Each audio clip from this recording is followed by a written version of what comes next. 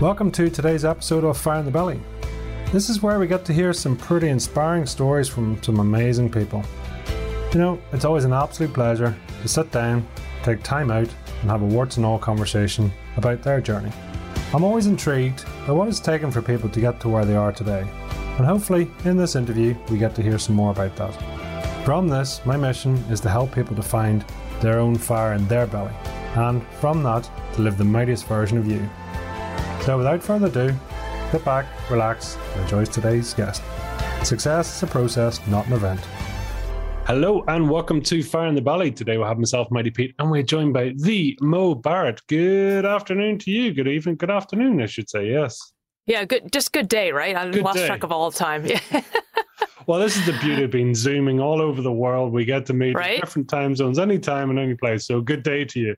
So yes. So Mo, listen, absolute pleasure to have you on the show. Thank you so much for coming on. So thanks for letting me come on. This is going to be a thrill. I'm excited. Well, listen, that's what it's all about. That's what it's all about. Right? So, Mo, tell us, who are you? What do you do? And where are you from? Who am I? Let's see. Well, let's start with where I'm from. I'm actually in the D.C. area from Northern Virginia originally, so born and raised. Kind of went around the world in the Air Force, and I'm back and retired. But now I'm an anecdotist, which is basically a fancy word for storyteller.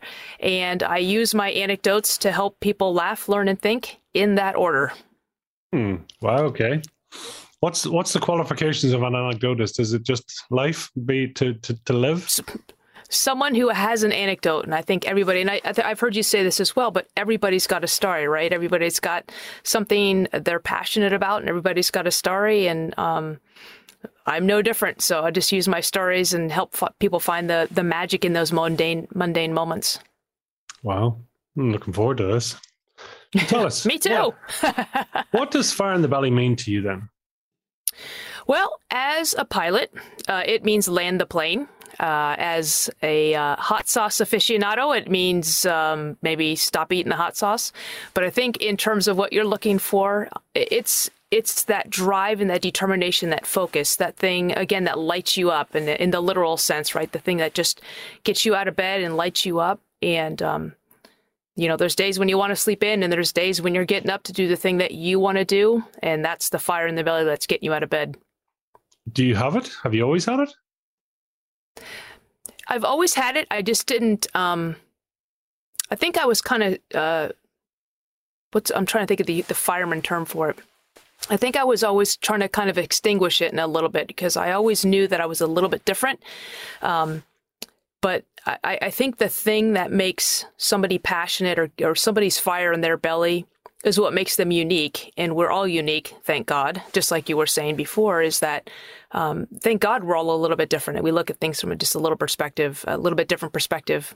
But so, yeah, I think I've always had it. I just have finally learned to embrace it and just accept it and now start to leverage it. Well, I mean, so in the background, for anyone that's listening to today, in your background, you have your book. So it's Pardon My Quirk. And first of all, what a fantastic title. So tell us, introduce the book first. What's it all about? So Pardon My Quirk is, as a speaker, you're supposed to have a speaker book. And so this really started out as, let me just get my speaker book so I have my door opening tool. But one of the things I loved about it is, as a storyteller, I started realizing that your stories have they just have a different taste and a different flavor in the written form, in the pre-recorded form, and in the delivered live form. And so it was a really fascinating project that I was doing something that was just, I kind of had to get it done as a speaker, but I really enjoyed the process. And it was one of those things where just realizing the different evolutions of one story. And so this book is 43 anecdotes, if you will, of my life. And sometimes they're just mundane moments. Sometimes there are moments when I'm lazy, but it's just finding the lessons in those sometimes hopefully humorous events that happen to us all the time. Because that's one of your things, right? I mean, it's the non-conformist, if you like, as well. You're sort of saying you're just, it's kind of interesting coming from an Air Force background. So that's structure, that's discipline, that's routine, conforming, right? And then you come out of that and you go, yeah, I'm going to go the other way, right? So I've just realized that because I've been conforming for so long, now I'm going to be non-conforming, and I'm going to celebrate that, right? Is it as polar opposite as that, do you think? It's a little bit like that. So when I actually was first even applying to go into the Air Force Academy, I remember being at my the medical evaluation board, and it's just a formality, and so it's just kind of make sure you got your heartbeat, no heart murmur, blood pressure, all those things. And at the very end, this guy with this clipboard, he's just the final questions, and he says, "Any illegal drug use?" I'm like, "Nope." Okay. "Any criminal record?" "Nope." Okay. "Any problems with homosexuality?" And I'm like, well, at the time, it was illegal to be gay and in the military, and I'd known I was gay since I was 4, so you could say I had a fire in my belly for other women, I guess. But the question he asked me, though, was, do you have any problems with homosexuality? And in my head, I'm thinking, no, I'm very good at it. But I kind of knew what he was getting at, so I just said, no, I don't have any problems with homosexuality. And it was one of those things where it was just a reminder very early on that I was different, but we're all different. And I also think that part of my rationale for answering the way I did, even though I knew what the intent of the question was, is that all these different labels that can define us are just a part of what we are and who we are, but we are more than those labels. So I knew I was more than gay, more than half Asian, more than female, more than from a military family, all those different things that we use to label ourselves, that I was more than just those individual labels. And so it was one of those things where there was something that kind of made me quirky or maybe illegal, but I was bigger than that. And I knew I had a future as an Air Force officer and as a leader, and that was something that was important to me. So that was one of those times when I kind of suppressed that quirky aspect of me. But I think all those things that make us different actually are what make us different in the best possible ways. So we have this great perspective and a synergy in what we all contribute to each other and to the bigger, greater world, if you will. Has that changed now? I'm assuming it has, but I just sometimes just ask the obvious question. Yeah, no, it has. In fact, in my career span, I roughly 30 years in the Air Force. From the time I went into the Air Force Academy, it was illegal. And then right as I was graduating and becoming a commissioned officer, we had the don't ask, don't tell policy. And it was, yeah, you can be gay. We just kind of don't want to know about it. And let's just kind of keep it on the down low ish. I'm paraphrasing. And then that was repealed in 2011. And then in 2013, it became legal to have same-sex marriages in the military. So in my career span of roughly 30 years, I went from it being illegal to I ended up being married, and my partner, who was also an Air Force colonel, retired with my last name. So in one career span, and that kind of shows you how quickly the U.S. military kind of evolved, or that policy went through. It went from being illegal to I have a wife who's got the same last name as me. We both retired from the Air Force with the same last name. There's a bit of a proud moment there. There's a nice smile on your face when you said that. Yeah.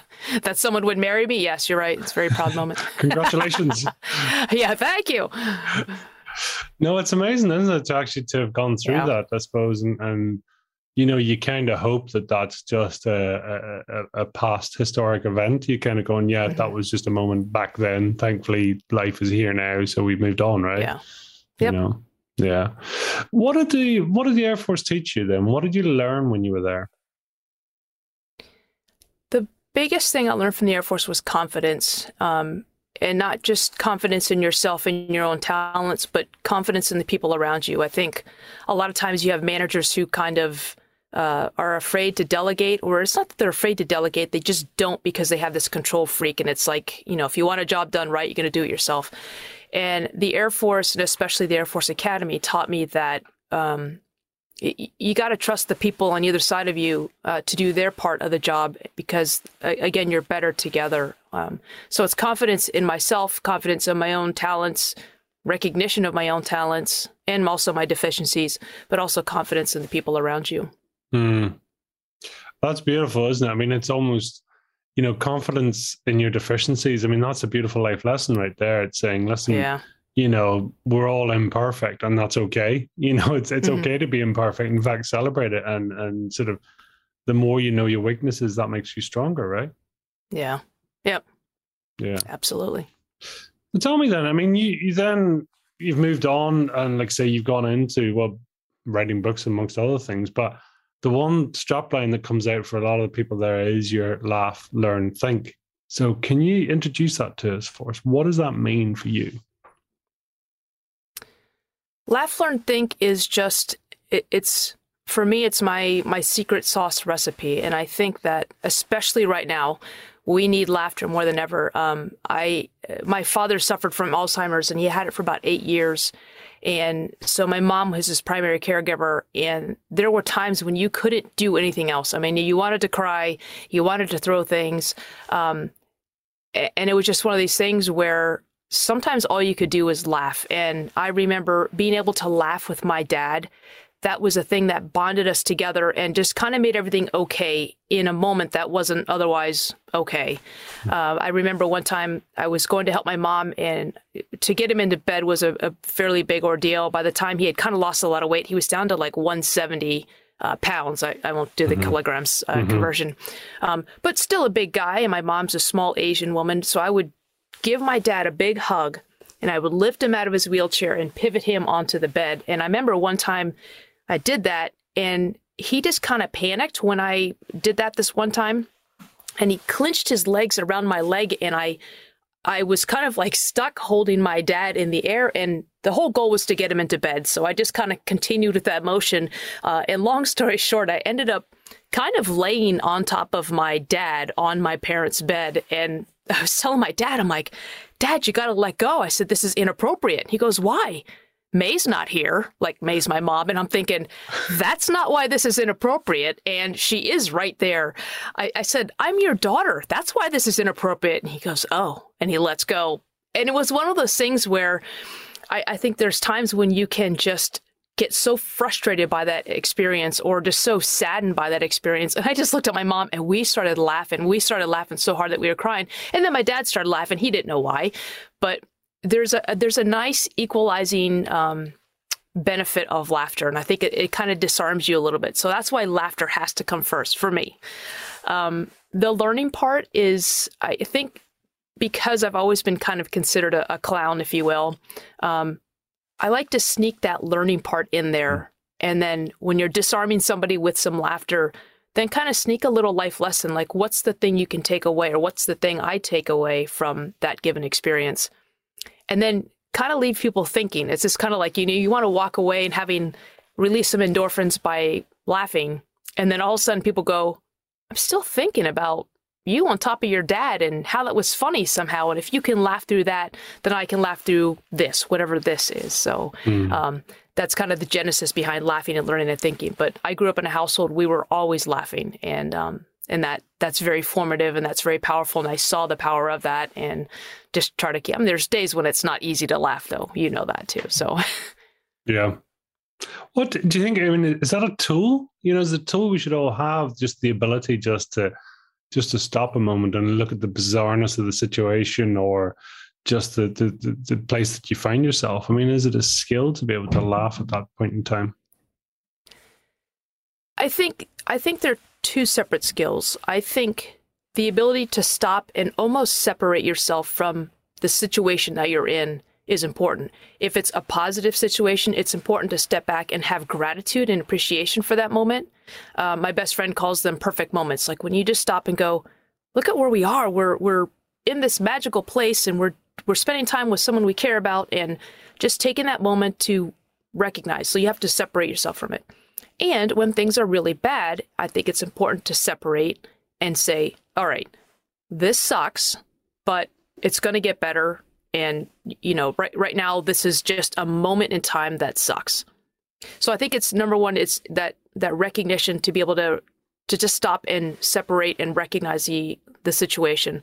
Then the laughter time is, I mean, there's times when it's probably not appropriate to laugh, and that's usually when you laugh the most. But laughter is one of those things you can use to cope, or laughter is one of those things that you can use to kind of relieve that stress. But to me, they're kind of separate tools to recognize and then to use laughter, because I think not everybody can find the funny in that moment until you kind of separate. But Yeah. So to me, they're kind of two separate tools. Because that's the thing. I mean, God forbid, it's the enormity of some of those emotional situations. It shouldn't be something we have to deal with day to day. So you either choose to process that emotion in some form, and laughter is a very valid way of doing it, or what's the opposite, right? You don't laugh, and that's almost worse, and the long-term effect, right? Yeah. I always tell people, find your blooper reel. I apologize if there's banging. My neighbors there's a new house being constructed next door, and they are framing and shingling as we speak. Wonderful. But it's a warts and all conversation, right? So yeah, absolutely.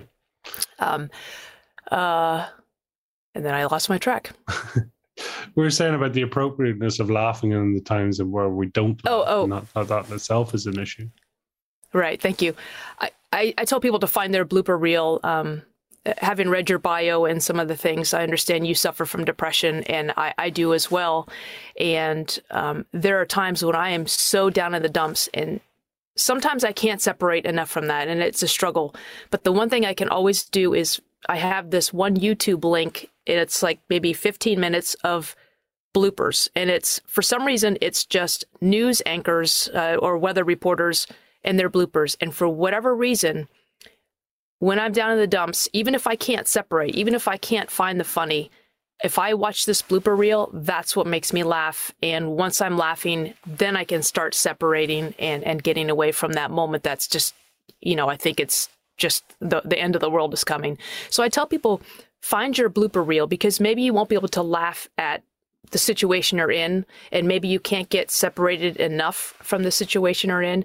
But if you find something that's going to make you laugh, whether it's kittens falling asleep or dogs fighting or whatever it is, save that in your favorites and just have the wherewithal to just get yourself to that computer and hit play. And for some reason, for me, it's blooper reels. It's news anchors who can't stop laughing or something happens. And I'm always laughing by the end of it. And it has never failed me in the, I don't know, maybe 10 years I've been using it. That's awesome. I mean, it's wonderful advice, to actually separate you from yourself, right? Because there's that thing when we get locked in our head, we are totally blinkered, where eyes down, it's like focus on one thing only, and you're like, yeah, but you're completely, you're completely missing everything here by being stuck down this rabbit hole, right? Is it? Yeah. Do you find obviously that as a useful technique for you? Is it to try and bring you outside of yourself, or just to break your pattern? It's more to break the pattern. Yeah. My blooper reel is just to get me on my funk. Cause I don't know about you, but sometimes I get in such a depressive funk that it's just this downward spiral. And the more you think about it, the more you perseverate about it. And then you just get deeper and deeper, and it just gets darker and darker. And that's the only thing. It may not get me out of the hole, but for some reason, when I find a way to make myself laugh, and that's been the only tool, consistent tool, is that blooper reel. But finding myself and giving myself a way to laugh. And I think there's a chemical endorphin relief as well that's at play. But it may not get me out of the hole, but it gets me out of the slump. And I think that's the start of that process to help you then get separated from it. Do you know what, because personally, I talk about depression as being more, it's a symptom, not a cause, right? So you can't catch it. You don't tend to right. Oh, I just, somebody sneezed and I caught depression, right? It's a trigger from something else in life that then snowballs and then shows up as this symptom, right? Is that your take on it? What way do you think of it? I don't really know. I lean more toward there's some sort of biological chemical imbalance, because I remember when I would have these depression episodes, and I look at my life when I'm able to separate. I'm like, I have nothing to be depressed about. Like I was listening to your TED Talk too. You were talking about your toothache. Oh, actually, one question I had for you was, you said the toothache was a metaphor. Did you actually have a tooth pulled out or pull it out yourself, or was that, you no kidding did? Okay. I was just curious. For the benefit of the listeners, I do have a gap in my mouth where there should be a tooth. And I just have never got around to filling that gap as such. But also it's a good reminder to me, that's the one thing. Well, so. Sure. Yeah. And it's, Yeah, but for me, when I looked at like I had the toothache without a bad tooth, if you will. I guess that's to carry the metaphor, the analogy, or whatever it is. But I had nothing in my life. I was living very well. I had nothing about, nothing to be depressed about. A great upbringing, great friends, great family, great job. And so for me, it felt like more of a chemical issue. So when I got medicated, it seemed to fix those things. And I have moments, but for me, it was more of a chemical thing and less about any triggering thing that it was a symptom of. Yeah. Yeah. And that's the thing, right? Because it is, and I know for me, and just, going on the medication, that's what they were saying is like, listen, you could be 100% better, but the problem is, whilst the chemical imbalance, it doesn't just change overnight, it takes time for the body to process those chemicals. So by getting medicated, it is just helping to correct that imbalance, which then allows you to sort of snap out of that episode, or sort of put the odds in your favor, more or less, That's a good way of putting it, yeah. Yeah, and that's it, right? So that's the one thing, because I used to be, it's like, I don't want the drugs, don't want the drugs, don't want the drugs. And it's like, you will get there yourself eventually, but do you really want to leave it for another 12 months, 18 months, 2 years, 3 years, 5 years, right? And then if you're having a bad day compounded on top of that imbalance, then, it's just not a good recipe to be there, really. Yep.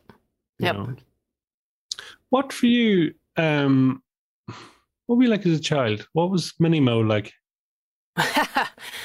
I was actually a good kid. I mean, I think.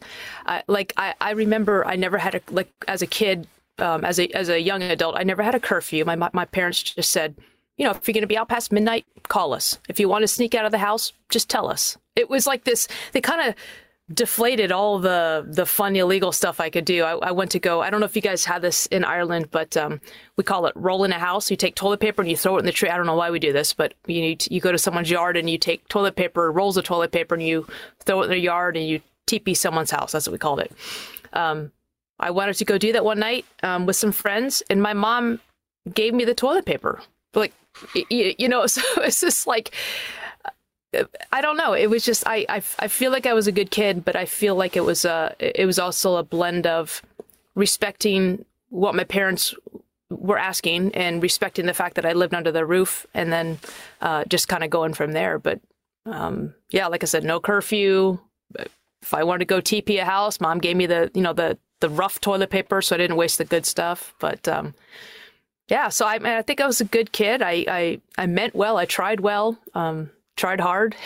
That's like nothing significant to report.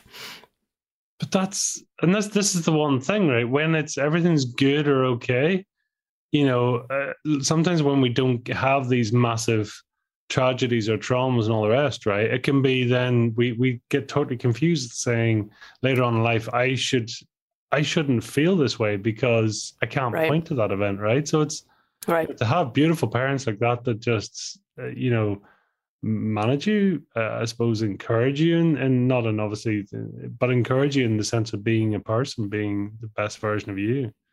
To then come back later on to then it's different, right? Very different. Mm-hmm.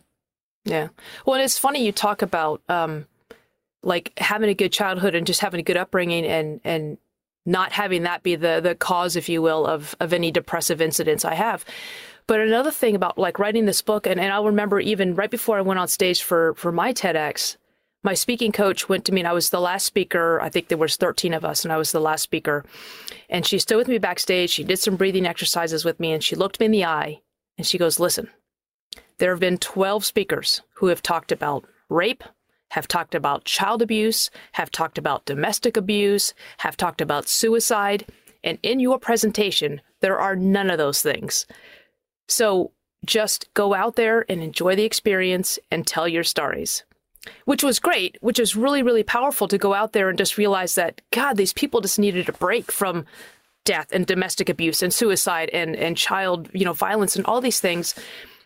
But then when I started going to write my book, I'm like, why am I writing a book? Because I don't have any stories of suicide or death or child abuse or domestic violence, But again, I think everybody's got a story, and there's all these lessons and these opportunities in everyday life to be better versions of ourselves. So my book isn't about any one significant negative thing that happened. It's just a compilation of everyday events that have learning points. And I think that's beautiful, right? Absolutely beautiful, because there's a great expression, which I don't know, it always just pulls me up each time. I mean, it is, your voids are your values, right? For a lot of people, and that's when they speak, we speak about something that it's meant a lot to us. And quite often it's meant a lot to us and it becomes our values because it has been a void in our life. As you say, God forbid any of those events happen in any of our lives, it then becomes a very significant event. And then when we succeed in processing that in some shape or form, then we want to share that with the world, right. And saying, is that a genuine sharing, or is this a celebration of your void? And I often think that it's a fine line, right? Because sometimes people write a book and it's going, have you written the book for everyone else? Or have you written for you? Right. The cathartic experience of writing it all out. Yeah. Yeah. Because I know when I wrote my own book there, it was just that, the editor I was working with, they asked that question straight out. Who's this book for? Do you need to get this out of your system? Is that the primary aim here? And if it is, that's okay. Because it's a form of therapy in certain form. And if it means, you put it down in a couple of 100 pages and stick it on a bookshelf, and that's going to feel better for you, then that's a success. Right. Or is it a toolkit for others to pick up, So for you, I mean, what triggered the book? I mean, what was your, when did you sort of think, God, this would be great. Let's try and put it in the book and let's get our head around it. So one of the things I've been doing is I've been going through my parents' house and just kind of helping clean up some stuff and just declutter. And one of the things I came across was this old blue spiral-bound notebook. And on the cover, it said, "My Creative Writing Journal." It was my handwriting, no date on it, but I opened it up and there's like a table of contents, all in my handwriting, page after page. There's a table of contents, and then there's all these stories. And I thought, well, this is interesting. I mean, I'm guessing based on the handwriting, was maybe 7 or 8.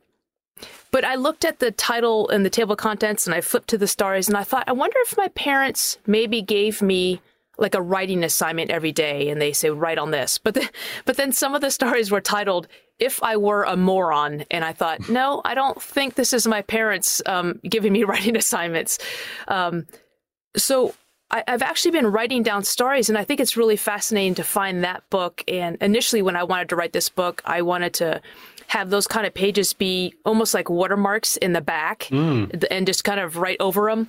But it would have probably taken too much explanation. But yeah, so I have this, my first book, if you will, was this spiral-bound notebook from when I was 7 or 8, and I've been collecting stories. And when I'm alone in the car, I practiced telling jokes and I practiced telling my stories. So I've always wanted a way to capture this. And what was fascinating about this process, again, is that the story is different when you write it down in story form for a book. It's different when you write it in a social media post format. It's different when you pre-record it for a book. It's different when you use it in a workshop. It's different when you use it as a keynote. But finding that book made me realize, I guess I've always wanted to write a book. And then it wasn't until, you're a speaker and they're like, well, you need a speaker's book. You need the book you need to hand out. And then I got back into it, and then kind of finding that along the way, I was like, oh, this is kind of cool. I'm writing the book that is in some form or fashion, in more childish fashion, is in that spiral-bound notebook, but just kind of these just quirky little stories about me giving myself assignments. If I were a moron, if I were a dwarf. I mean, these are the kind of things that were in that spiral-bound notebook. So hasn't changed much. What was the conclusion? If I was a moron, what would happen? I just said I wouldn't like myself very much. And I mean, it was just, nothing deep from an 8-year-old, that's for sure. But it was just like, if I were a moron, I would be very careful about what I said to people. I wouldn't like myself very much because I was a moron. So. Yes.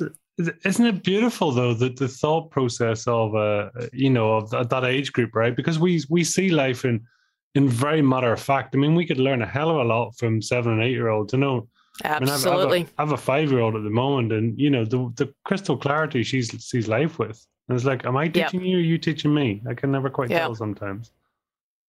Well, don't they say that? I mean, kids kids laugh like 300 times a day versus adults. It's like 7 or 17 or something like that. And kids are so much more creative, and kids are so much, they're just so much more free, because I don't think they haven't learned the constraints of society to control what they think. And I think that's a beautiful thing. I don't have kids, but I mean, the fact, I've witnessed it from what you're talking about too. Yeah, they're just free to be, which, I mean, I always think, right. it is around, it seems, that sort of 7-8-year-old age gap where we disconnect from being ourselves to be a version that is easier to get on with in life, and whether it is a case of saying the right thing, well, then suddenly we have a split between who we are and who we truly are, you know, and I suppose one thing I've learned from speaking to people for the show is that until we collapse that gap, the gap of the role we play, the who we are for different things, until we collapse that and at least reduce the gap and try and between who I am and who I choose to be, until that gap's closed, then we're always going to be a bit stuck. I mean, how's that gap for you? Are you close to who you truly are, and do you know who you truly are? So I'm a lot closer now than when I was in the military. That was another thing is, even before I was going to apply to the military, and even when I was going through high school, and then even while I was in the military, I always knew that my first response was probably not the most appropriate. It probably wasn't the cleanest, and it probably wasn't the most politically correct, and it probably wasn't the most appropriate for the situation. But my dad was very quick-witted, and I think I picked up some of that from him, whether it's by nurture or nature. But I always knew that my first response wasn't the one that should come out of my mouth.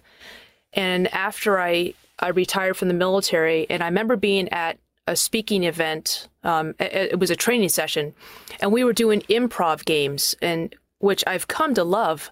But I went up to the coaches, I went up to the 3 coaches, and I said, I'm a little concerned. I said, I'm the only person in this group. I don't know the rest of the group. And you're asking me to say the first thing that comes to my mind without any filter. I said, I'm afraid I might cuss. I'm afraid I might say something inappropriate. And they go, yes, please. I mean, the whole idea is yes, and go. I'm like, so it's okay if I cuss? Or again, I'm like, I may say I don't know what's going to come out of my mouth, but once I had that permission almost to accept it and to know that, again, like your podcast, it's a judgment-free area and it's a safe space where just because that's the first thing I say, that's not my belief in life. It's just that's the first thing that came into my mind as a contribution to this improv scene. I could never have done that in the military. So for 3 decades, I had to stifle my first and sometimes second and third responses. And now I'm in this environment. And again, I still filter what I say. But anything that I say now reflects on me and not on a larger organization of national defense. So, that gap is closing between who I want to portray myself to be and who I think I am. Now I'm still figuring out who I am, but I definitely know that I'm in much better alignment with who I really am, because that's what's coming out of my mouth. And there's a certain liberating effect that gives you. I mean, are you that version, that unedited, unscripted, just say what you think? Is that you? Are you almost a channel for that humor? Is it built into you? I'm just wondering, is that quick-witted from, you talk about your dad, it's a form of communication, or is it a form of people-pleasing? What is it, do you think? I'm sure there is some people-pleasing part of it. I tell you what, I love making people laugh. But even more of a high than that, I remember one of the first official speaking gigs I did, and it was at a officers' women's leadership symposium, and I was the closing keynote. And again, I went out there with my stories, and I try to make people laugh, because that really fuels me because I think laughter also helps me connect with people. So kind of find out, you kind of get a temperature of the audience, like, okay, that was too far. I can push it a little bit, so you're just kind of playing with the audience. So the laughter is a good barometer for me. But I got done with my speech, and I don't know if you're like this too, but sometimes I get done talking and I'm just in this adrenaline rush. I have no idea if I even spoke English on stage. Like, I have no idea if the words I said made sense. I don't have any idea if the points I used landed. I don't even know if there's a connection between the story and the point. Like, I get done and I'm just on this high because I've looked at eyes and stuff like that. And I remember being done. I got off the stage and I just had to go to the bathroom. But there was like this long line in the aisle and I'm just thinking, okay, I just got to get through this line and then I can go to the bathroom. And I had no idea what people were in line for. I didn't know if it was for the bathroom. And then I realized that people were in line to talk to me. And I'm like, this is weird. And the first lady in line was this really tall Coast Guard officer. And she had tears in her eyes. And she said, I just wanted to thank you for giving me permission to be who I truly am. And she started crying. And I'm thinking, again, I'm not sure what I said up on stage, but something I said gave her permission to live to close that gap between who she was portraying at work and who she really felt like she is. Now, I'm hopeful that who she really is still a good person and a good officer, but I don't think I gave her permission to go be a mass murderer or anything. But that really resonated with me, and that was actually more powerful than making someone laugh. Was making someone feel better about who they truly are and helping close that gap. That was a really big high. And then in the person in line right after her, and I have got to track this girl down.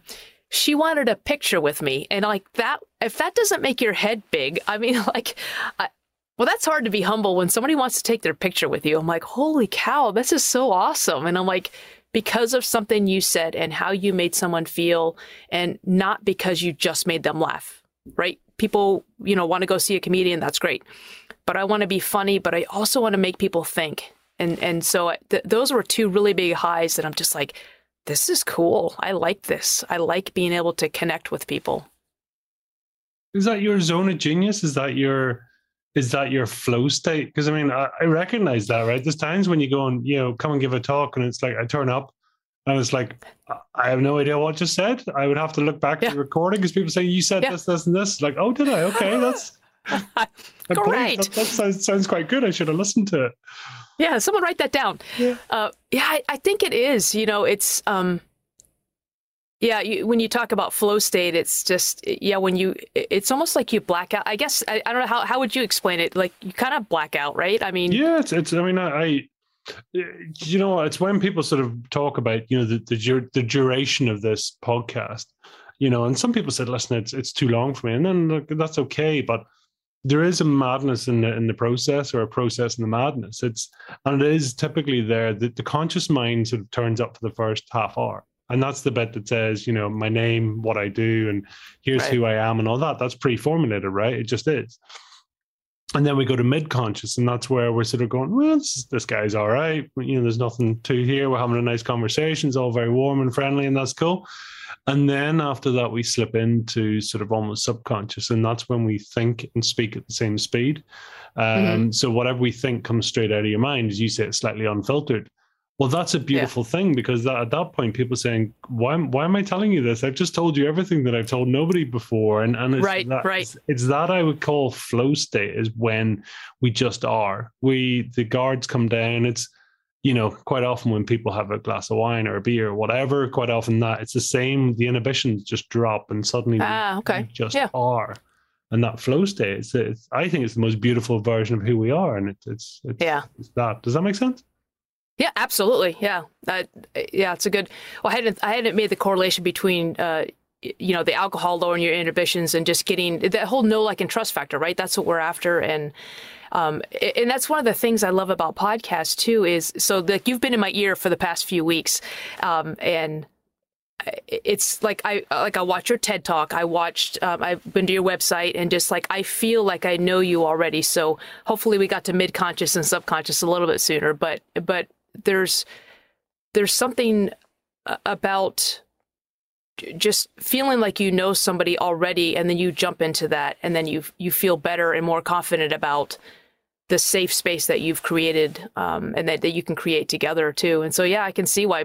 I'm sure you have got more like therapeutic benefits for people because you are such a good listener and you have that contagious safe space creation. And I think that's awesome. And like you said, not every podcast that you record makes it to the air. And I think there's a benefit for you, but a big benefit for your guests who might say something that they've never heard themselves say. Maybe they've thought it, but they've never heard it come out of their mouth. And to hear yourself in your own words, that's a powerful thing.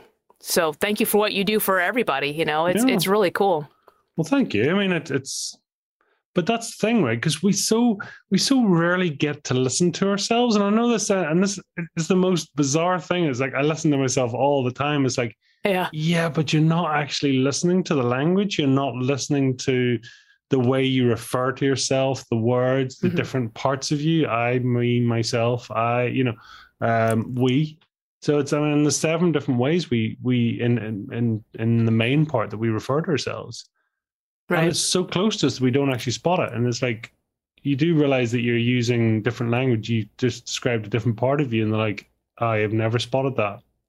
Right? Huh. So it's just, and that's the thing. It's right in front of us sometimes that we don't even spot our own. We're too close. Yeah. We are too close, That's the beauty of sharing, right? It's so, and it's almost that for me is, sharing your quirk gives other people the permission to share. And it's like going, you think that's weird? You should hear what I think, right? I get, it's neat too. And I get it's neat too, because there's like little memory joggers, I think, because again, my stories aren't about climbing Mount Everest or anything like that. My stories are about, seeing a mother and her daughter walking by. And it's neat when I'll get some emails or text messages and people will say, oh, I read this story and it's really cool and made me think of this. And then they kind of go into their own story, which is great because everybody's got their story. And again, my whole thought process is, I hope you laughed. I hope you learned something, but now they're thinking about it and they're related to their own life. When that's it right there. I'm mega happy that people are doing that and having those experiences. And I'm super happy that people are sharing it with me, because that's the thing is, if you're having this experience that maybe I was a catalyst for and I don't know about it, share with me. I think that's the coolest part, is that when you get that feedback, it's powerful. It is that ripple, isn't it? Right. That you don't, sometimes you get to know and sometimes you don't. It's like people go, I remember what you said X time ago. And you're like, okay, did I? I was like, right. Was I there? Okay. Yeah. Yep. But it's just having that feeling. And is that one of the main drivers for you? Just that sort of being, is that your purpose? Do you know what your life purpose is? Do you believe you have a life purpose? I think I have a purpose. I'm still figuring out what it is. It's just trying to find that balance between being there for other people, but also being there for yourself. And I think I've spent a lot of time being there for other people. And so for me to spend time on myself, it feels a little selfish at times. But whether it's a relationship with myself or other people, I'm still trying to figure out what my purpose is. Right now, I just want to make people laugh, and I want to make people smile, and I want to make people feel good, in that sense, not, so, but I just want people to be able to feel good about themselves and feel good about just that moment that they're in and appreciate it. And if that means stepping away from it for a second to realize it's not as bad as they think, or to step away from it and realize this is a good moment and I need to appreciate it. Because that's leaning into that. I mean, what is it that we're sort of distracting them from or taking them out of? What's your intention there? Again, a lot of it is just not getting so in your head. I think we sometimes get so in our head, and there's so much noise in there. And whether the noise is negative self-talk or, to be the flip side of it, overinflated positive self-talk, we think we're better than we are, or we think we're worse than we are. But it's kind of helping to tamp down some of the noise that's in our head, whether it's other people in our ears saying things that aren't true, or if it's us talking to ourselves. And sometimes it's just giving people a moment to just stop it for a second, have that little gap, that little bit of disruption, that makes you just a little bit off course, so you can kind of, decide, do I need to go back on my course or do I need to change course? And a lot of it is just interrupting that noise for a second. And what does that do? Is it down to incongruity? Who you think you are and who you're acting as, and it's just breaking the pattern to let people see that there is a difference? Or am I looking into it too much here? Curious. No, I don't think you're looking into it too much. I think it's I think that's it on a more a grander scale. I mean, for me, sometimes it's just that moment to be able to give someone a break. And it's just like, a lot of times we were talking earlier about how when you're so close to something, you don't notice the words you're using. You don't notice the tone of voice you're using. And sometimes when you just get a break or you have someone reflect that back to you, then you notice the change. Or sometimes when everything else is the same, when there's something different, it stands out. Or when everything else is different and then you find that one pattern. It's kind of finding those patterns that disrupt either your vision or your thought pattern. And again, it's just interrupting just long enough to get your attention and cause you to focus on that difference. So if the difference is an see, you're using big words. If it is a difference of that gap between who you think you are or who you are or who you're presenting yourself to be, or what you said versus what you meant, right? Big tone of voice is a really big deal.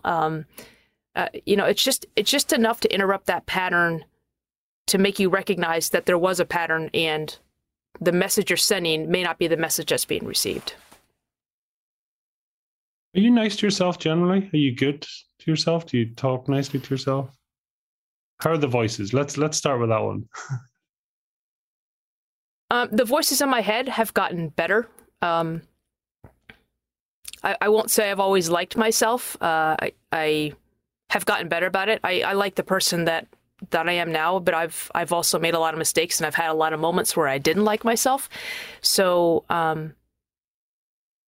yeah, I think sometimes it feels a little bit self-indulgent to say, oh, I like myself, I love myself. But I think it's easier to love yourself than it is to like yourself. But I'm getting there. I'm not infatuated with myself, but I'm trying to like myself better. Break that down for me. That's a really intriguing way of looking at it. So it's easier to love yourself than it is to like yourself. Yeah, I think love tends to, well, first of all, I think we throw the word love around, right? I love your shirt. I love the thing. I love this. I love that. I love you. And I use it a lot too. And I think it's easier to love something, but when you like something, I think you're being, and it seems counterintuitive, but I think when you like something, you are, there is a connection, and it's like the double use of the word like. So if I like you, it means like, I am like you. That's how it is in my head. There's something similar. There's something that connects us. There's something that resonates with me because I like you, because I am like you in that one form or fashion. So I think that liking something about yourself means there's something you recognize and that you want to bring out, and that's something that connects you and that it resonates with you, versus I love it. It's just, and again, it may be just because we've overused or misused the word, but love has this warm, flowing, harmonious feeling. And I think like is a more specific, and again, it's not a homonym, but it's got the dual meaning of liking something and being like something. Does that make any sense? Yeah, it does. I mean, on several levels. And well, thank you for sharing there, because I mean, always there's that sort of expression, and I don't know, somebody smarter than me will tell me, but it's that aspect of saying it's not that I necessarily like you, it's I like how I am when I'm around you, right? So it's like I like how I feel when you're in my presence, right? So it's not that, that as humans, we are just sort of born to be sort of in our inner experience, right? Because we can't experience outside of ourselves, so we have to experience inside ourselves. So your presence and somebody being near me or who they are makes me feel good, which means then I like you because of what you've revealed in me. Right. So that does make sense to like. I have this mad urge to ask, I mean, for you, can you break down the difference between listening and hearing for me?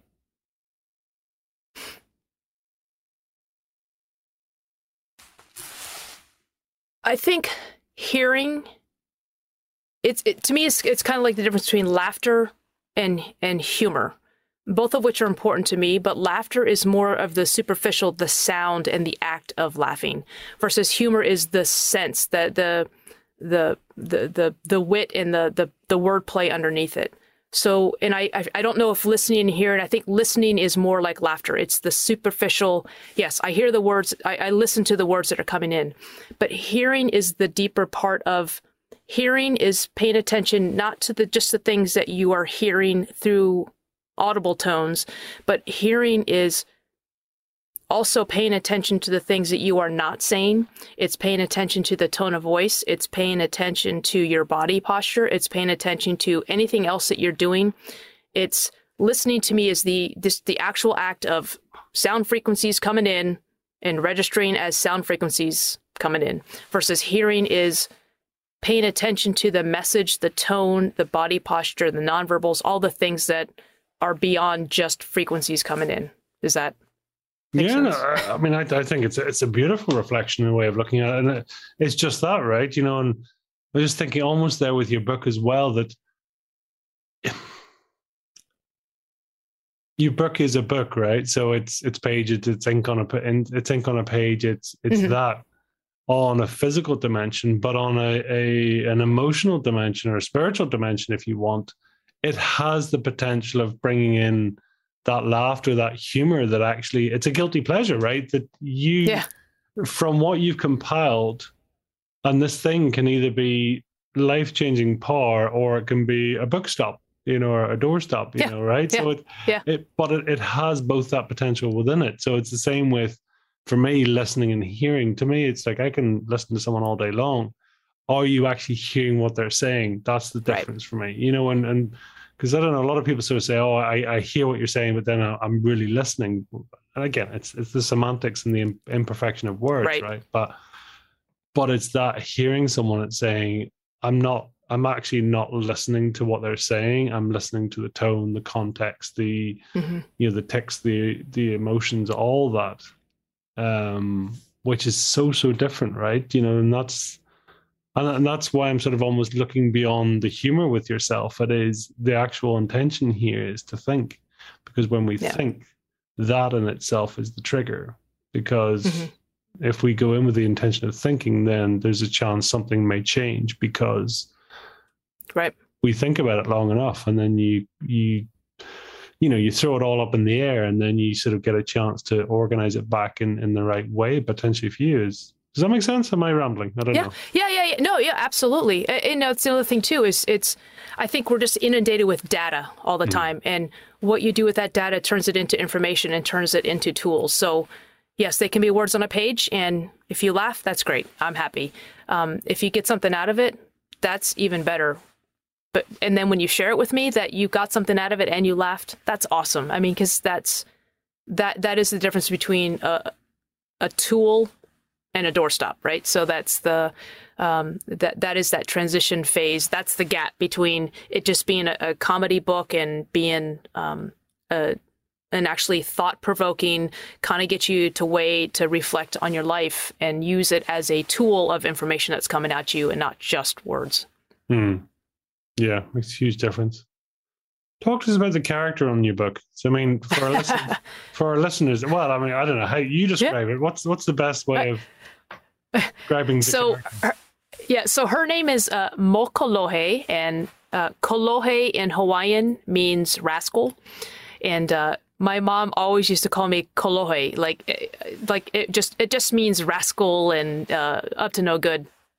So Mo is for Mo Barrett, and Mo is also for More. So More Rascal is essentially what her name means.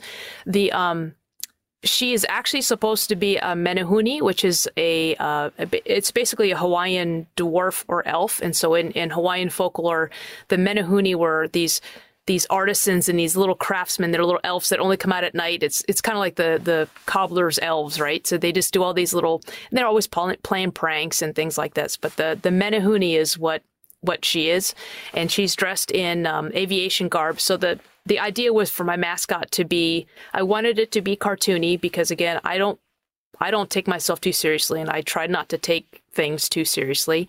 But I wanted her to have a Hawaiian lineage in there, so that's in honor of my mom.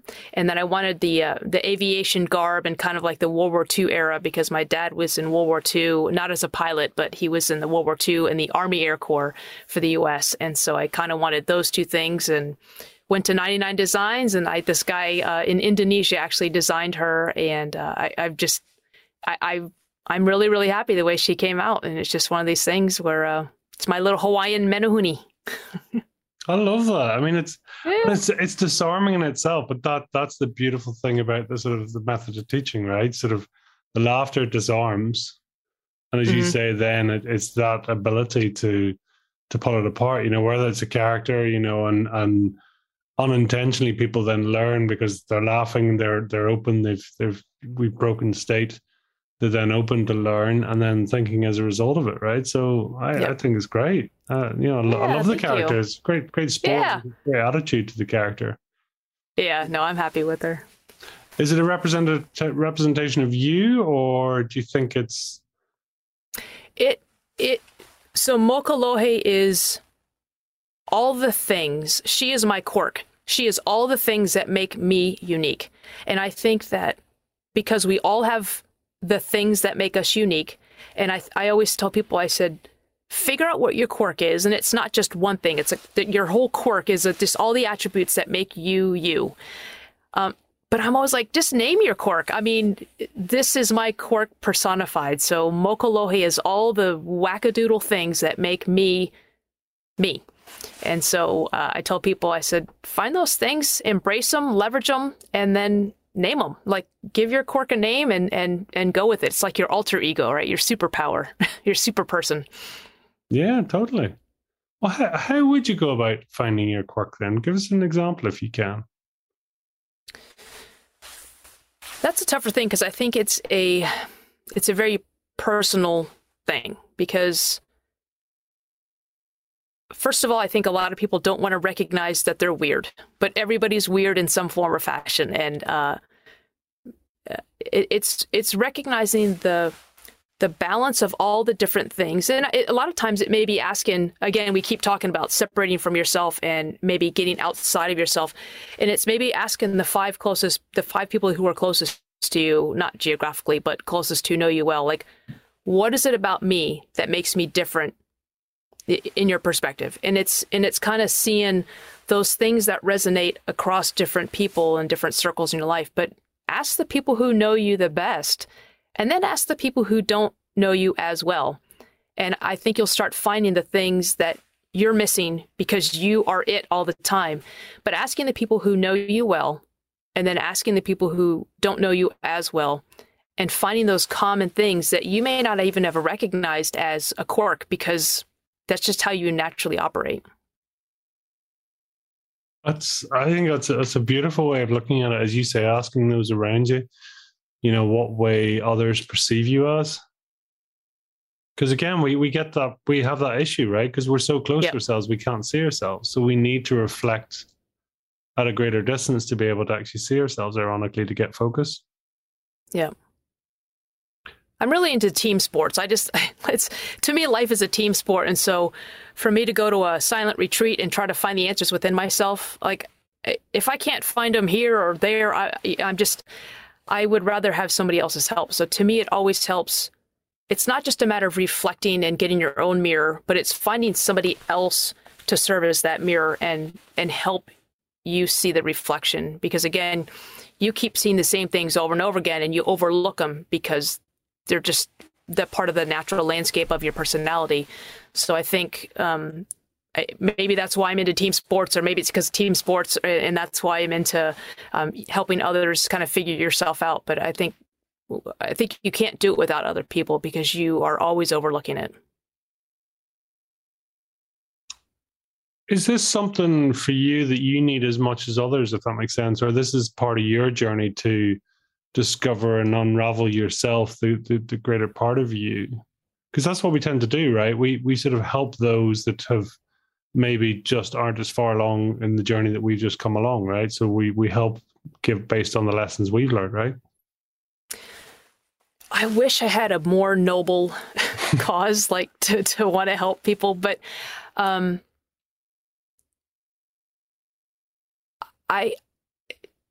just leave it at that. I wish I had a more noble cause. To me, it's just about, I don't think my stories are extraordinary. I don't think my stories are, again, they're not about climbing Mount Everest. They're not about surviving domestic violence. They're not about surviving any of those things.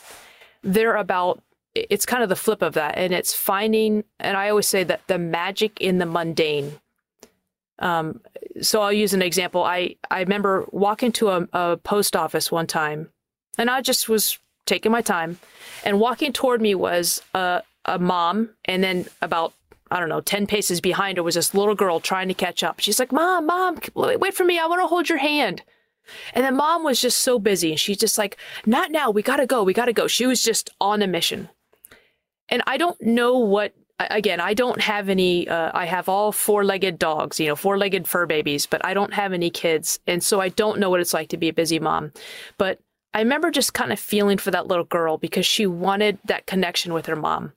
So I turned around, I grabbed the little girl's hand, and I said, I'll hold your hand because someday your mom is going to be begging you to hold her hand. And by the time I said this, we had caught up, the little girl and I had caught up to her mom, and her mom's body just went, you could see her whole body just kind of go, oh man. She juggles all her mail and her keys, and she grabs her daughter's hand. She looks at me, I let go, and the two of them walk off. And I thought, that wasn't any drastic, life-changing, CPR or Heimlich maneuver. It was just a moment for me to kind of point out in a kind of a obnoxious invasion of mother-daughter privilege, but it was just a way for me to show that there was a time, it didn't cost her anything. It didn't slow her down. She didn't miss any appointments, just to slow down a half a tick and hold her daughter's hand because all her daughter wanted. And I think it's one of those things where that was the moment I realized that I don't have to have had to survive some massive tragedy or been through some just deep depressive thing that I struggled and clawed my way out of. There was just a time when I was able to show a mom how to be a better mom in that moment. Now, I have nothing to do with homeschooling or cooking or dressing a kid, but in that moment, there was an opportunity for her to be a better mom to her daughter. And it's basically that's about as noble as I get. That's all these stories are, is things that I've done, decisions I've made, faux pas that I've made, or ways I've handled a situation. And if somebody wants to take away something from that beyond just laughing at me, that's what it's about. It's back to breaking state again, right? Sure. Yeah. It's that sort of, I don't know, shocks may be a strong word, but it's that, break the state of, I'm busy, I haven't time for this. And it's like, whoa, what's going on? And just that sort of change in reflection. I don't know.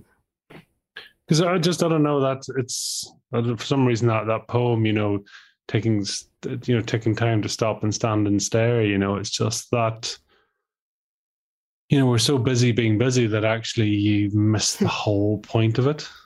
Yep. Yeah, you get some people that work, 60, 80 hours a week and they're busting their butt. And then you're like, why do you work so many hours? I'm like, well, because I want to get all the money that I'm earning. I'm like, okay, and then what are you going to do with that money? Well, then I can take a vacation. Okay, when are you going to take a vacation? When I'm done working. Okay, but you're working to take a vacation that you're working and can't take. It's like this. And again, to be able to break that state, I like that turn of phrase too. It's just like, okay, well, you're busting your butt working all these hours away from your family to get money for a vacation that you don't have time to take because you're busting your butt working all these hours. So it's that. The other thing I always tell people to do is ask yourself why 3 to 5 times. So, I have to turn this report in. Why? Well, it's due for the staff meeting. Why? Because my boss needs it. Why? Because his boss needs it. Why? Because it goes into the annual report and it has to be this pretty graphic. Well, that's, it's different than just providing somebody data. So it's asking yourself, why, just 3 to 5 times and figure out, okay, what is really the purpose of what I'm doing? And then, what you do, again, it's data versus information. What you do with that data then can inform your next decision. And maybe that changes how much effort you put into something, how much priority, how much weight, how much effort you put behind something. And maybe if it's something you should be doing at all. So I always just tell people 3 to 5 whys. Totally unscientific, but I mean, how conscious do you think people are? I mean, how close to their whys are they? Or is it just a case of, well, this is just what I do. This is what our generations have done. This is what I've done my entire life. So what are you talking about? Yeah. How close do you think people are to knowing their quirk or knowing their why or knowing their actual, the core reason for what they do? I haven't done a statistical study, but I would say a majority of people don't know the real specific why of what they're doing. That was one thing that would drive me nuts, and it drives me nuts even outside of the military. But a lot of times the answers was, that's the way we've always done it. And I'm thinking, that is the dumbest answer. I mean, that was part of the reason I was actually surprised I made it for a whole career, because I was always challenging the status quo when I could, because I didn't accept that's the way we've always done it. Because I don't think that's necessarily a good answer. Now, there's times when it might be, but again, by asking why 3 to 5 times, we may find at some point during that questioning that it isn't the best way to do things. It may have been way back when, but that doesn't mean it's still the right solution, especially when you've been doing it for decades. And it's just like, times have changed. So that almost makes it worse, doesn't it? We've done it for decades this way. Okay, that's exactly why you might want. Like, do you hear what you're saying? We've been doing it this way, a lot. Like, we have planes that fly in the air now. People can go to space now. That we're still going to do it that way because that's the way we've always done it. Yeah, as people go exactly that. I don't know. I don't want to sort of get into well, I don't know. I mean, it's the control mechanism, I suppose, in the military. I understand it's a humongous organization, so there needs to be a structure. But then how do you maintain a heartbeat? And, can you maintain a heartbeat on a structure so that actually everyone's working to common goals, common whys, as opposed to, you're a number, you have this, you get a check, at the end of the month. Yeah. So just do what you're told and that's it. Well, I think a lot of it comes down to leadership. And I think it's leadership at every level. So the big boss, we always have the mission and vision, but when you get down, 17,000 layers down to where I'm in my cubicle, it's finding out how you align with that greater mission. And ideally, you're looking for a leader that is constantly working to get in alignment with that, so that all the leaders are doing that. But, as with any organization, you get some people that are there for the 20 years, get the watch and collect a pension. And then you've got other people that are in there honestly trying to give their best and to make a difference. So it's just, and again, like you were saying before, is I can only control myself. I may be able to bark out orders and things like that, but everybody else is an independent thinker, and they all have their agendas and they all have their perspectives and their best way to do things. But if I can at least control my own self and see how my piece fits into the greater piece, whether it's within an organization, whether it's in my family, whether it's in the church or the community or whatever, that's all I can control. And so it's just about being intellectually curious about my particular role in the big thing and how my widget making team fits into the bigger picture. Do you look back at your career almost like it's a sort of a whole separate entity or whole separate life that didn't exist? I do now. Being in the Air Force was all I ever wanted to do. I mean, I have a picture walking alongside my brother when he was in Reserve Officer Training Corps. So it was at the college level, it's kind of the ramp to commissioned service. And it's a picture taken from behind us, but I'm holding my brother's hand, and he's 10 years older than me. And you can tell from the picture that I'm trying to get in step with him. Like, I wanted to walk in step with my brother. And I knew back then, I think I was 6 in that picture, 6 or 7. I knew in that picture, I remember wanting to be like my brother and my dad in military service. And so that was all I ever wanted to do. So when I was in the military and I was getting closer, you're trying to get all promoted up to all the ranks and things like that. And the writing was on the wall that I probably wasn't going to make general. And I was thinking, I don't want to retire because this is all I've ever wanted to do. I had no idea what I wanted to do on the outside because I had let myself be defined as an Air Force officer. And so I couldn't see anything else. And I had forgotten and buried and suppressed the fact that I can make people laugh, that I can write, that I could speak, all these things, because all I had ever done is use the label Air Force officer. And because I had defined myself as that for so long, it was like I didn't want to retire because I didn't know who I was. So when I retired in 2018, and when I retired, I was anxious, but that anxiety lasted about 3 days, and then I was like, holy cow, I don't have to have a filter. I don't have to, I can be inappropriate if that's how I choose to represent myself. So now being on the other side of it, 6 years ago, I was just terrified of retirement or not having the identity as Air Force officer. Now, yeah, it feels like a whole nother life, and I'm grateful for it. But now I'm on this, I guess they call it a second act, and I love it. I kind of wish I retired sooner because I could have been doing this sooner, but I love it. And yeah, it seems so long ago, and I'm still in touch with all my friends, but I don't miss the military. I miss all my friends and the camaraderie we had, but we stay in touch. So I've got the best of both worlds. Did that have to happen for you to be where you are today, do you think? I'm sure it did. I think that everything, not necessarily that everything happens for a reason, but what you do with the things that happen can become your reason for the next thing that happens. So I certainly didn't have to work, and I always joke now. In fact, my partner always tells me, she goes, you work 7 days a week.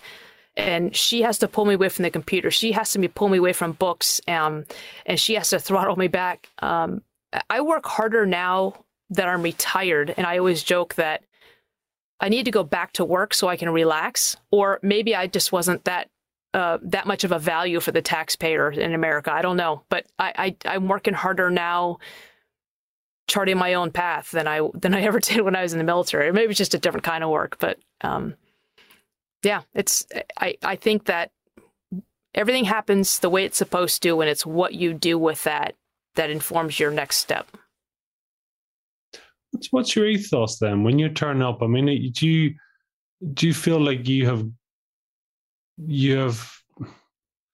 ground to gain, or you need to catch up? I mean, what's your underlying feeling, or is it just a case of this is life's a wonderful sort of sweet shop and it's there for the taking? I mean, why do you work? Why do you sort of work harder than ever? I don't know. I think it goes back to the fire in the belly thing, and I can't explain why this gives me fire in the belly, but I love to create. I love to I'm an idea fairy, not a good idea fairy, but I'm an idea fairy. I have all these ideas and this creative things, and, I start all these projects, and I get this, I make fire starters out of coffee grounds and candle wax, but I love that process, and so it's just that I don't know why, and I don't know. It's just being present in the moment and recognizing each moment for what it is, not getting too deep with it and not taking it too lightly. But again, it's just being grateful for what I have and being grateful for the things I get to do. I think that's, to me, life is just a series of moments, and they're not all perfect, and they're not all butterflies and unicorns or whatever, but it's what you do in those moments and how you live those moments. So I'm enjoying the ride. I mean, they're not always easy. I mean, there's days when I'm about ready to throw my computer against the wall, but I kind of like those struggles too. It was like prepping for the TEDx talk. there were times I probably had 37 versions of my speech that I ended up giving. My coach was making edits the night prior, maybe the day of. We added a joke or took out a joke or added a joke we had taken out or something. And as frustrating as that whole process was to go through the self-doubt of thinking, I'm never going to have this memorized or whatever, to finally having done it, in its entirety, all the lows, all the highs, all the just the boring parts, it was to be present in that moment. I didn't enjoy the challenges. I didn't enjoy the negative parts, the self-doubt parts, but I enjoyed being in it and recognizing it, if that makes any sense. It does. I mean, are you typically then pain-driven or pleasure-driven? Where do you normally sit? I think I am pleasure-driven, which probably causes other people pain. So, but I am definitely pleasure-driven. I'm very not impulsive, but yeah, I and it's a lot of it is pleasure, not my own. It's kind of I always say I'm a giver. Like, I think my pleasure comes from making somebody else laugh. My pleasure comes from lighting somebody else up. So my pleasure comes from giving somebody else pleasure. I don't know, that's sounds weird, but no, I mean that's. And do you prefer, which would be more appealing to you, to try and solve a problem or to start with a blank sheet of paper and invent something new? Blank sheet. Okay. There's something so intimidating. You had your white notebook, right? There's something so intimidating and empowering about a blank piece of paper. Like I've just gotten into these erasable pens, which I love.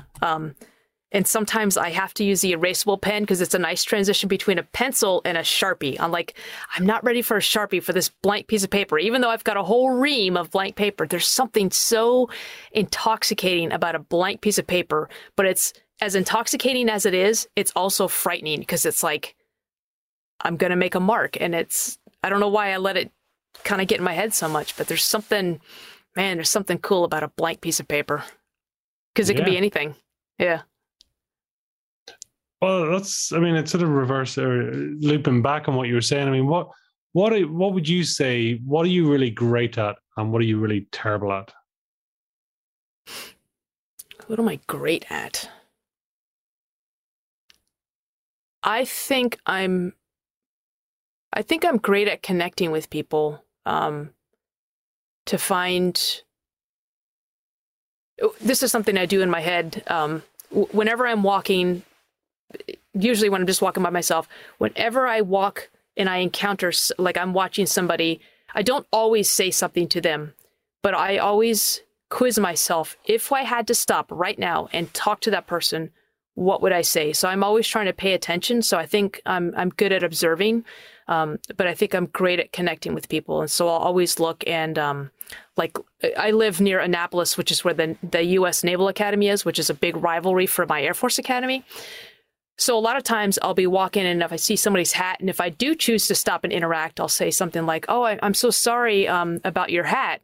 And they don't even know, A, that they have a hat on, B, much less what's on it, but it makes them stop and look and they see their Naval Academy hat or something. Or I'll say, hey, you've got some smudge on your shirt or your hat, and I'll try to wipe the logo off or something. And instantly you have a connection. And even though it's based on a rivalry, again, it's breaking that gap of them just walking along wearing a hat. So I think I'm great at connecting with people and finding some strand of something, whatever it is. And I always quiz myself when I'm walking. I'm like, what would be the one thing that I notice about, maybe they have a limp, maybe they have their watch on the right hand, so maybe they're left-handed. So, I mean, all these little things, I just pay attention. And I'm like, if I had to stop and make a conversation, what would I say to that person to catalyze that conversation? So I think I'm really great at connecting with people. What am I bad at? Taking on too many projects, probably saying no is probably I'm something bad at. Yeah. It's good to know that too, right? Yeah, I guess. Admitting it's one thing to know, it's one thing to do something about it, but I'm sorry, what now? No, I'm just saying it's just that, right? It's sort of, it's like you actually want me to admit that. It's like, yeah.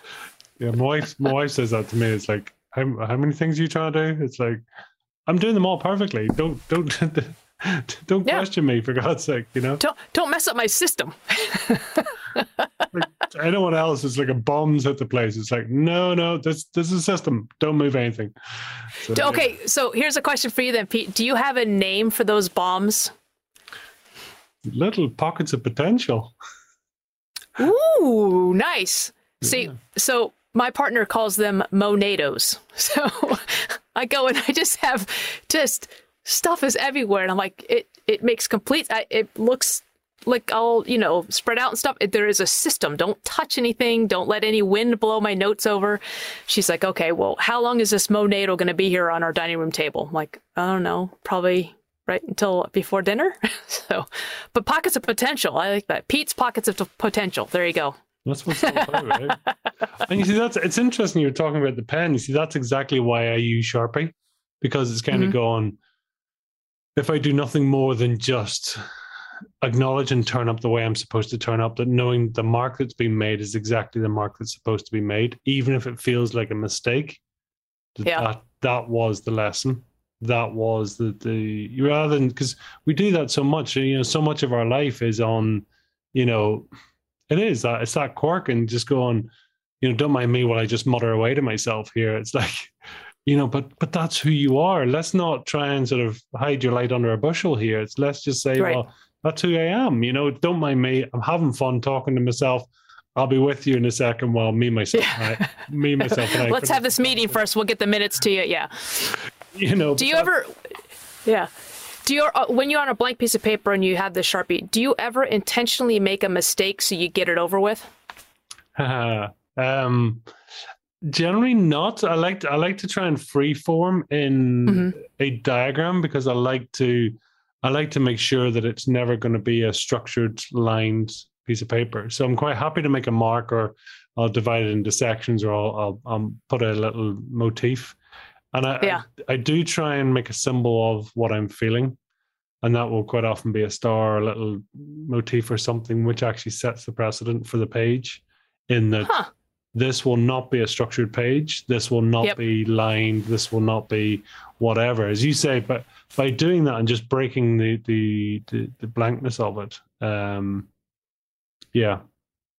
that's Do you ever go back and look at your notes and do, like, each page have a kind of like almost like an energy, a different energy on page to page? Oh, totally. I mean, I can. That's cool.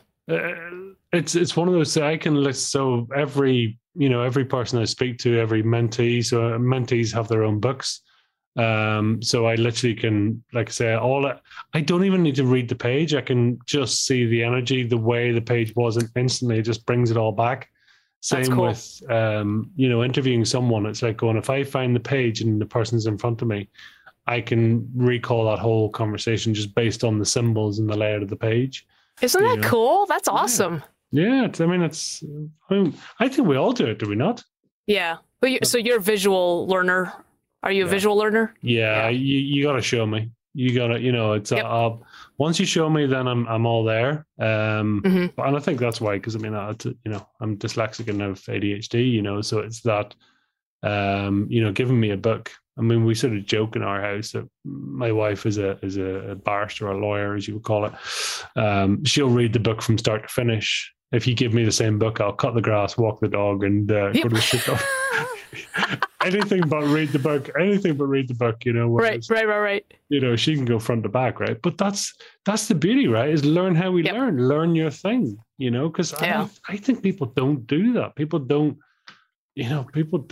embrace their quirk. They don't sort of say, well, this is my thing. This is not my thing. This is how I learn. This is not how I learn. This is who I am, right? We're so busy trying to be something else that we forget to be who we are.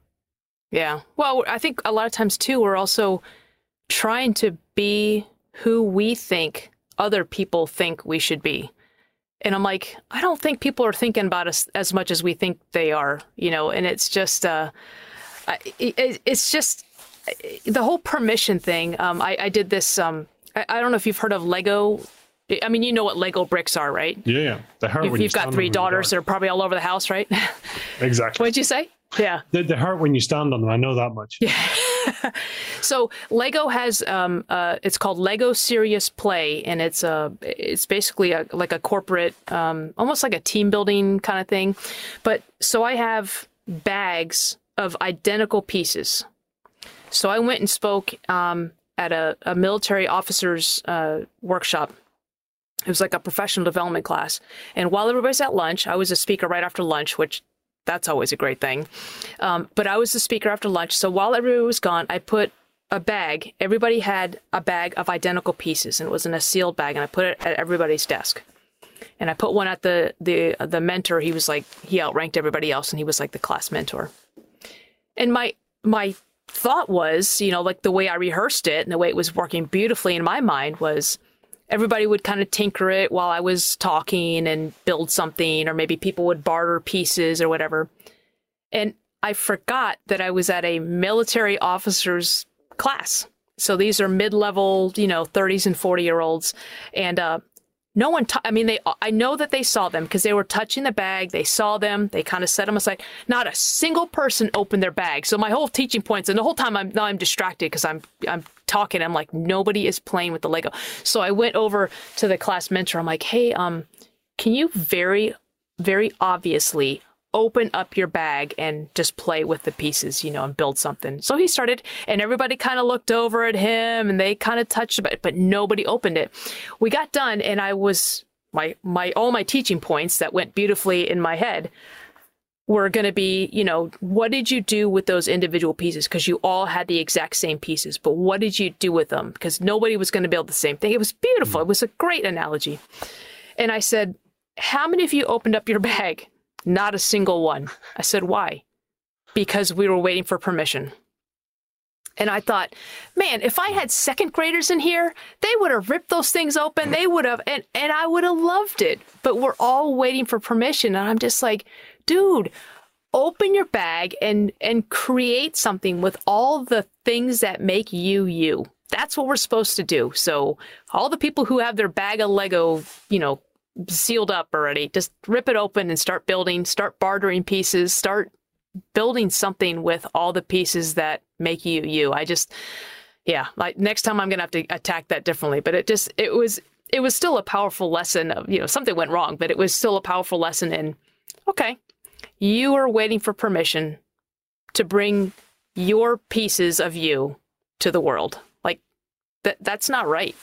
Like, give yourself permission, open the bag, start building. So that was a lesson I learned with, I thought it was going to be this really creative, workshop thing, but.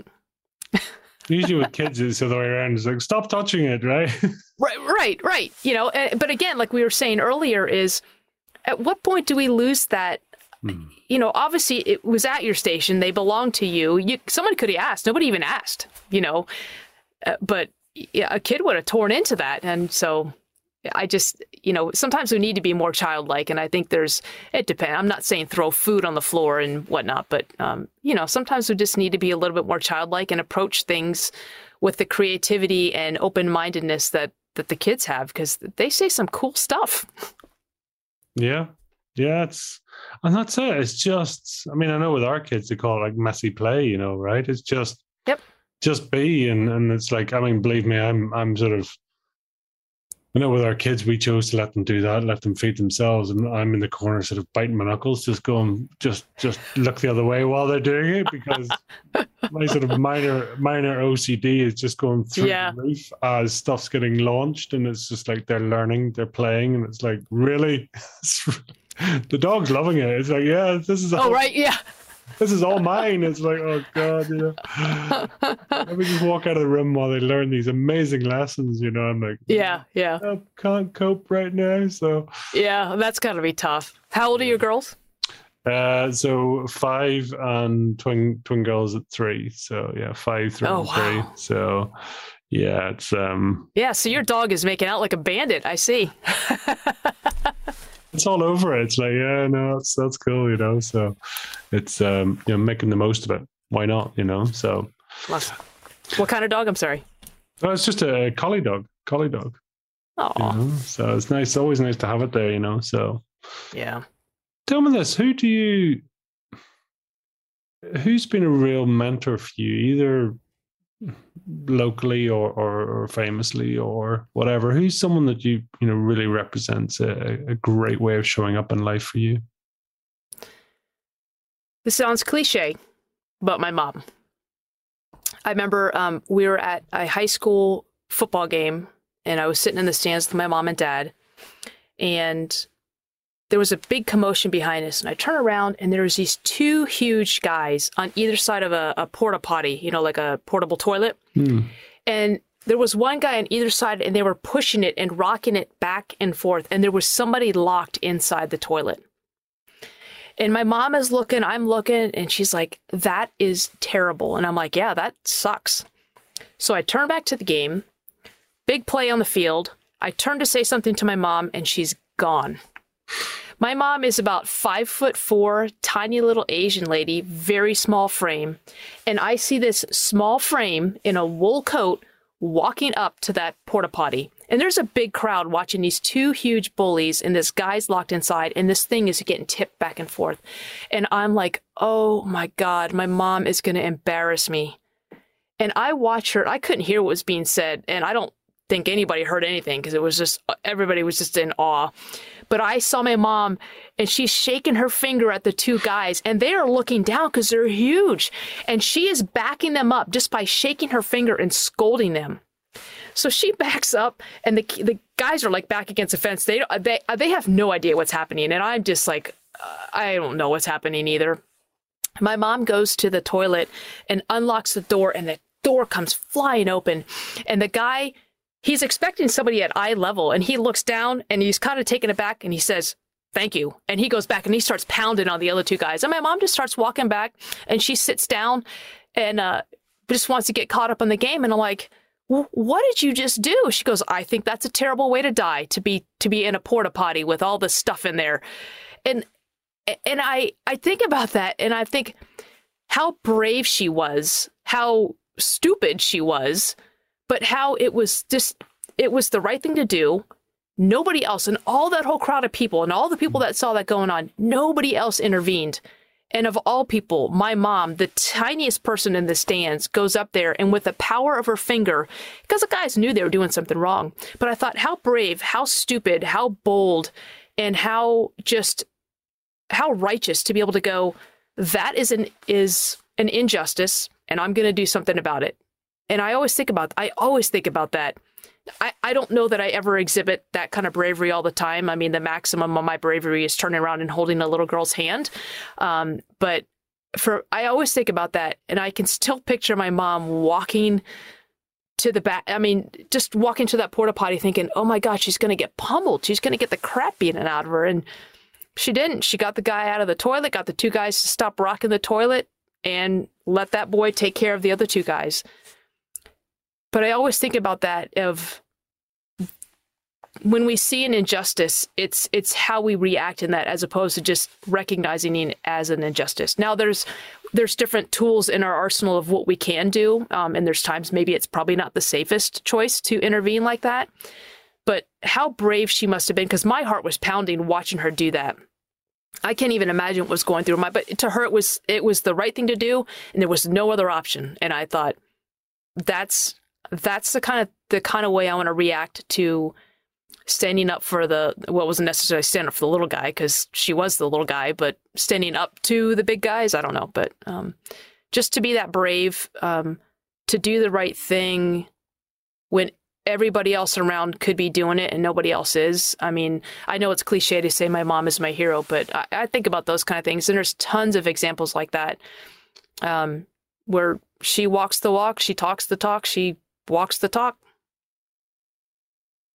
Is that the difference, that she just does what she feels is right, where Yep. everyone else thinks about it, you know? And there's a theory I'm sort of running with at the moment, and it is, you know, more or less that the knowing is the voice of the ego, thinking is the voice of the conscious mind, when feeling is really the voice of the subconscious, and sensing is the voice of the soul.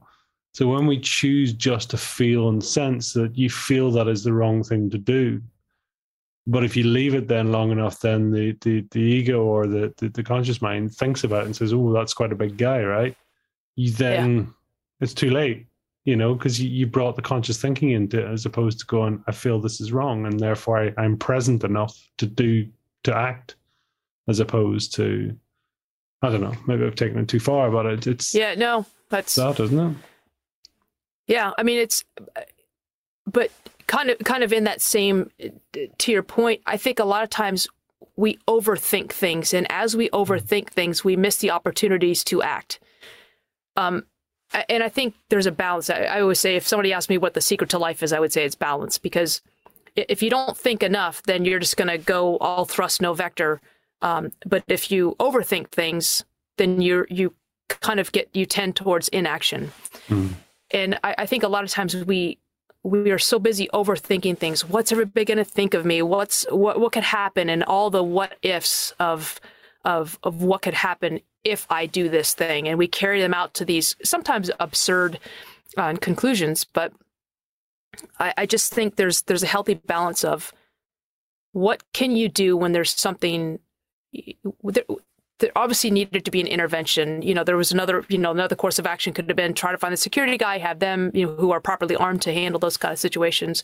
And I'm sure I'd like to think that my mom kind of ran through some kind of thought process of what can I do? How can I fix this situation? Because everybody else was just watching without acting, or just kind of noticing and turning their back on it. So I think it's that balance between being so in your head that you don't do anything, and being so out of your head that you do something reckless. So I've never asked her. I should have. I never asked her what was going through her mind. It just, for her, that was, guy locked in there. She just thought that would be disgusting to be in there and have that stuff all over you. And she went up and scolded the boys. So I don't know. Yeah, braver than I am. Well, I think we're all brave. It just, sometimes it's the circumstance where your values are broken enough that you say that's unacceptable. Yeah. Yeah. And I don't know whether that's an age thing, where you just get to the point of going, nah, I don't need to toe the party line. I don't need to, just be another bystander. That's unacceptable. It's crossed my value set, and therefore, right. It's bigger than me. It's bigger than, like, I see it with other people's passions, their purpose, their books, whatever. And it's going, this, I am, yes, I might be at the helm, but believe me, this is, this thing is bigger than me and bigger than everything else. I'm trying to steer it as best I can for as long as I can. But, the right thing to do is just that, So, yeah. Bit of a random question. Who's your favorite comedian? Ellen DeGeneres. I wish I could meet her, but she's. I think again, a nice balance of making people laugh using just ordinary events, but with a kindness. She doesn't, tear people down. I just think she's got a nice balance of comedy, observational comedy, without being without tearing people down. Nice. It's nice, right? That's genuine. That is genuine comedy. That we don't need to pick on a weakness or a flaw or something else. We can just laugh at the craziness of what we do or whatever, right? You can just be. What's a guilty pleasure for you then? A guilty. This is going to sound so ridiculous. Catalogs. So, that's so, like, first. Yeah, go for it. Well, thank you. Awesome. Like Levenger, LL Bean, and so when the catalogs come in the mail, I stack them up and I leave them in one of my Monados. I leave them stacked up until I've earned the privilege of going through them. And so Jen knows not to.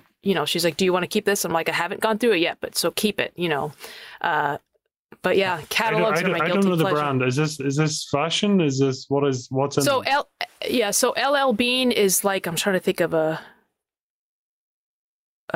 Jack Wolf, like, you know, like outdoor clothes, outdoorsy clothes, and hiking boots and backpacks and all this stuff. Levenger is a book readers store, so they've got a lot of office. I love office supplies. So, like even like the for imprint, like you can get your logos typed on a pen or something like that, and like cups and all these different ways that you can be branded. Like it's their catalog of, you can have a shirt and a hat and a Frisbee and masks and all that stuff.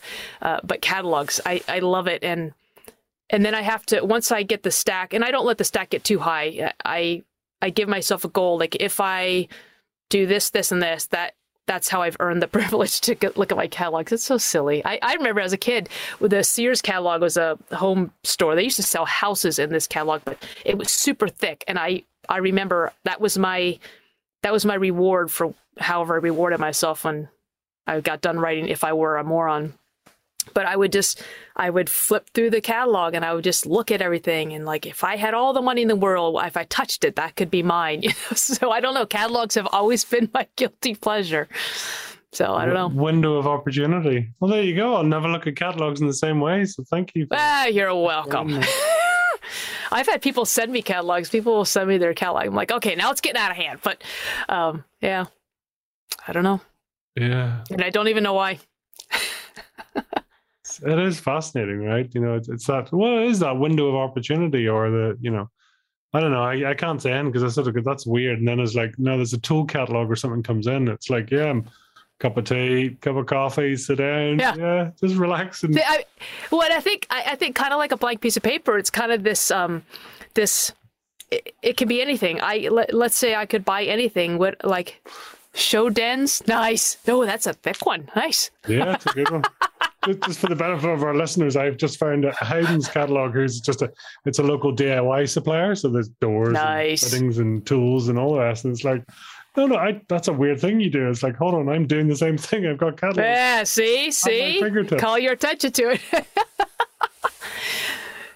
Where are you on office supplies? Do you like office supplies? Yeah, I must admit, I do have a bit of a week. So I have a favorite pen. I have favorite Sharpies. And my notebooks, I'm really quite specific about. So I order the same notebook each time. And so certain things, certain pens do it for me and certain don't. Yep. And it has to be a certain type of ink. And then depending on what season I'm in my life is to you know, I don't know. Isn't that funny? Yeah, in fact, I love office supplies, like these erasable pens, the 4-color pens, and the thin Sharpies. I love. Yeah. I've gotten to the point too where, and this is another thing, I'm starting to get more either accepting or unapologetic or apathetic. I don't know what the word is, but if I find a pen that doesn't bring me joy, like I don't like the way it writes and I'm making excuses for it, I don't like that shade of red, I throw it away. I'm just like, I tried you and I keep going back to the same pens. I'm like, I don't know why I buy anything else. I'm going to keep getting the Pilot Friction erasable pens, the Sharpie thin pens. You know, it's like, I know what I like and I'm going to stick with it. Yeah. Oh, listen, I'm with you.